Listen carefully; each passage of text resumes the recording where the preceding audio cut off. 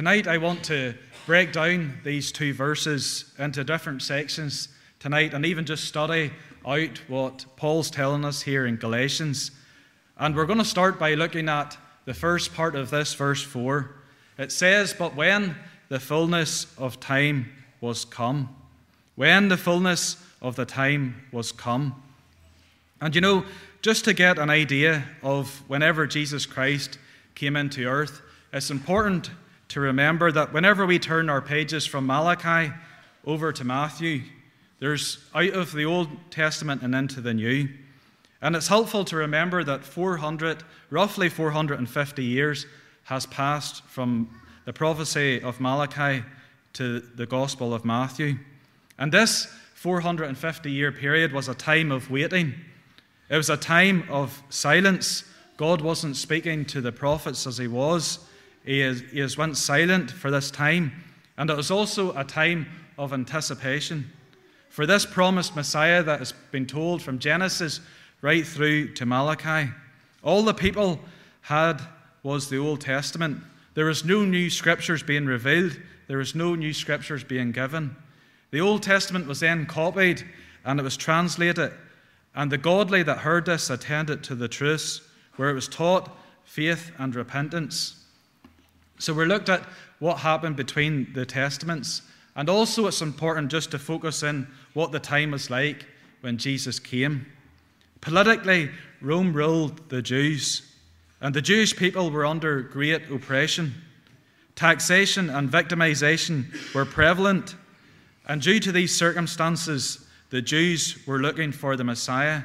And they were looking on to a man or the Messiah to be a great earthly leader. They were looking for someone who was going to save them and deliver them from this physical, earthly, and note the word temporal, affliction. They were looking for someone that was going to come and take over the Roman Empire and exalt the Jews. But you know, whenever we look at it as Christians, we can see God's sovereign hand right through it all. And God was sovereign and he knew the time. And indeed, as always, his time is perfect.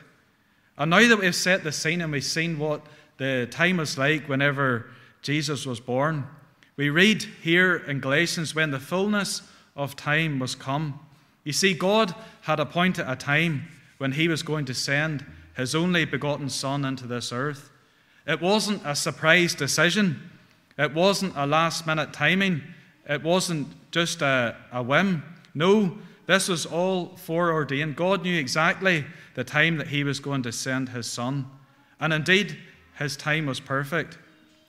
We know this as God's time has always been perfect. Whenever we think of his dear beloved friend on this earth, Lazarus, who was very, very sick, and Jesus was called upon to come and see him. And as Jesus was traveling to make his way to Bethany to meet him, many thought whenever he arrived, he said, "Lord, you're late. You're 4 days late. If you only came 4 days earlier, you could have done something." But you know, whenever we read through that story, we can see that indeed his timing was perfect. It was through those 4 days, as everyone thought was being late, was whenever God was able to demonstrate his strength and his power. And you know, we too can take courage that God has appointed a pastor here in Coleraine. And indeed, as always, his timing will be perfect. And you know, the time for the fulfillment of prophecies had come. Jesus fulfilled so many prophecies. From Genesis through to Malachi, we read of many prophecies concerning Christ. Scarlett and Catherine read some tonight. And it wasn't until the last prophecy was made that the fullness of time had come. It's estimated that over 300 prophecies were fulfilled in the life of Christ. And I have got up on the screen here some, you maybe can't read that, but there's some examples there, and I'm just going to pick out a couple. There was a prophecy of Jesus where it said that the Messiah would be born of a virgin. In the Old Testament, in Isaiah 7, the verse 14, it says, "Therefore the Lord himself shall give you a sign. Behold, a virgin shall conceive and bear a son." And then in Matthew 1, verse 22 and 23, it says, "Now all this was done, that it might be fulfilled, which was spoken of the Lord by the prophet, saying, Behold, a virgin shall be with child, and shall bring forth a son. Whenever we think of that prophecy, that isn't some just educated guess, because it defies all science that a virgin will be born of a virgin, and a son will be born. Then the Messiah would be crucified with criminals. Isaiah 53 in the verse 12 it says, and he was numbered with the transgressors. Matthew 27:38 it says, then there were two thieves crucified with him, one on his right hand and the other on his left. It says that the Messiah would be given vinegar to drink. Psalm 69 in the verse 21 it says, and in my thirst they gave me vinegar to drink.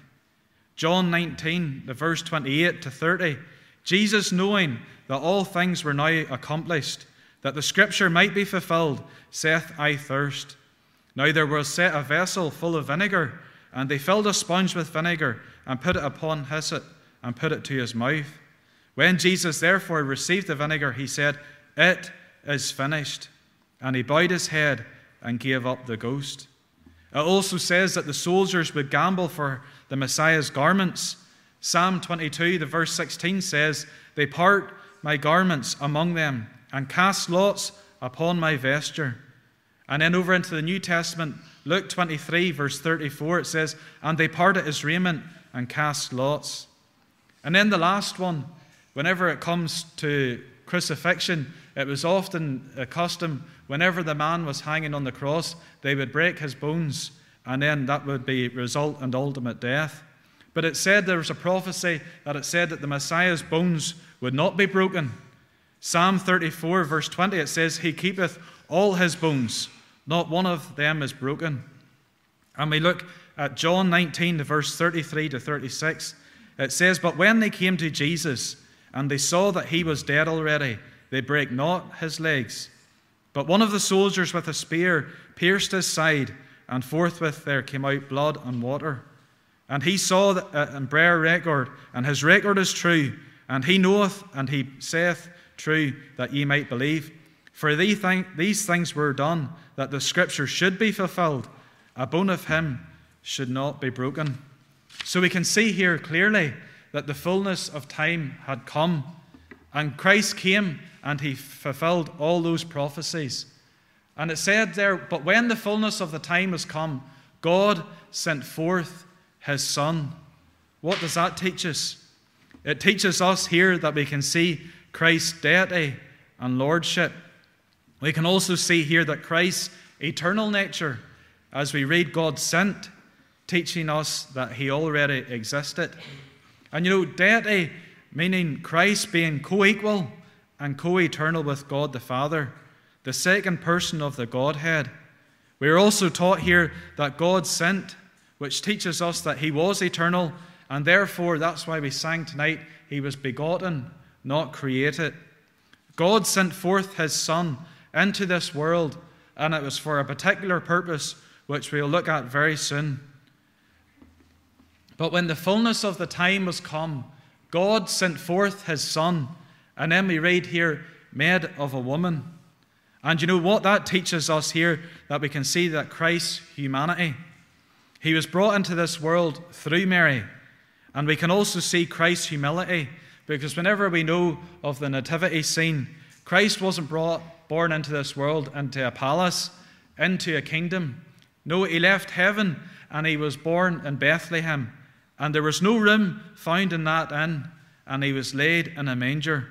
And Christ's example here shows both his humanity and also his humility, and how he truly can be known as the God-man, because he was truly God and he became truly man, two natures in one person. When Christ remained God, his divine nature, he never changed, nor was it altered.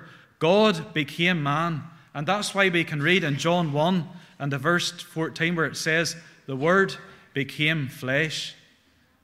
But when the fullness of the time was come, God sent forth his Son, made of a woman, made under the law. Christ was made truly human, and to further evidence that, Christ was made under the law. And that's just like you and I. If we are to have a life accepted by a holy God, We must keep that law perfectly. But here comes the problem. The problem is that we can't, and that is a very big problem. We therefore require one to represent us, and that has and kept God's law perfectly. Whenever we think of the commandments, we were thinking of that in youth a couple of weeks ago. God has 10 rules, and not one person that's ever lived in history, bar one, has ever been able to keep all 10. And you know, whenever we think of even thou shalt not murder, God doesn't just look for that physical act, but it says if you hate a brother without cause, it's like murder in God's eyes. And you know, you think of those commandments where it says thou shalt not covet, and I put that to the youth fellowship not that long ago. No one can tell who's the most jealous person in this room tonight, because we don't know who we're sitting beside and what's going through their minds and what they're coveting. It's one of those secret sins. But you know, it says in God's word that man looketh on the outward appearance, but God looketh on the heart. And just as we looked about who God knows all things. He's all powerful and he knows everything. And whenever we look and we examine our lives, being honest, and I'm including myself here, we have all failed miserably at keeping the law of God. In fact, if we're honest, we fail day and daily. But Christ came, and he was under the law, and he fulfilled the law and kept it perfect without blemish. You know, it says there in Matthew chapter 5 and the verse 17, think not that I am come to destroy the law, but as the prophets, but I am come to fulfill the law. You know, Christ came, and it says that he was in all points tempted like as we are, yet without sin. And that was one of the greatest verses, because whenever we come to God in prayer, we can be honest with him, and Christ knows exactly what we're going through. He lived that life as a human, but he was also God, and he kept it perfectly. And you know, why did he come, and what does that mean for us? Just in closing, the verse 5 has the answer for that.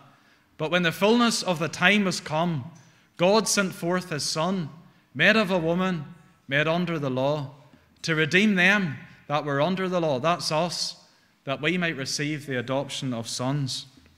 We have all been born in sin. We have all failed to keep God's law. And in fact, we sin day and daily in thought, word, and deed. But you know, there's great news here this Christmas time, because we have been bought with a price, and that price was God's only begotten Son, that we might be forgiven, not for keeping the law, but when God looks down, we'll be forgiven because he sees not our life, but Christ's completed work, that perfect work of redemption. He sent forth his Son, born of a virgin, that we might inherit everlasting, eternal life. Christ didn't come to set up an earthly kingdom. And remember that word I said earlier on, and set free a temporal persecution. No, Christ came to set up a heavenly kingdom, to set free sinners that turn to him in faith, in repentance, that they may escape eternal persecution. You see, if you're here tonight and you're saved, you can say here tonight that you've been redeemed, you've been ransomed, restored, and you've been forgiven. In closing, we began our study tonight looking at when the fullness of time was come. God sent forth his Son. But you know, whenever we go through Scripture, whenever we go past Galatians, we're also told in Scripture that there's another fullness of time coming. A day set in time that even the angels in heaven don't know the day nor hour. And there's coming a day when Christ will return. And we're told that he will return to bring his loved ones home. And you will either meet him as your Lord and Savior or as your judge. We are told in Revelation 20 and verse 15, whosoever was not found written in the book of life was cast into the lake of fire. Can I ask, as we close out another year, do you know Jesus as your Lord and Savior? Have you experienced truly what it is to have your sins forgiven? Have you repented from your sins and turned to Christ, this Son that was given to us in faith? Because it says that he is not only able and willing to forgive, but that he will present you faultless before God. As we're told in Jude and the verse 24, Now unto him, and that's speaking of Christ, that's speaking of Jesus who came into this earth. Now unto him that is able to keep you from falling and to present you faultless before the presence of his glory with exceeding joy. I trust tonight that whenever you think of that verse, that you'll be able to say in verse 5, hallelujah, I'm redeemed, because I knew that I was under the law, and he's able to present me faultless before his Father. Amen. Thank you.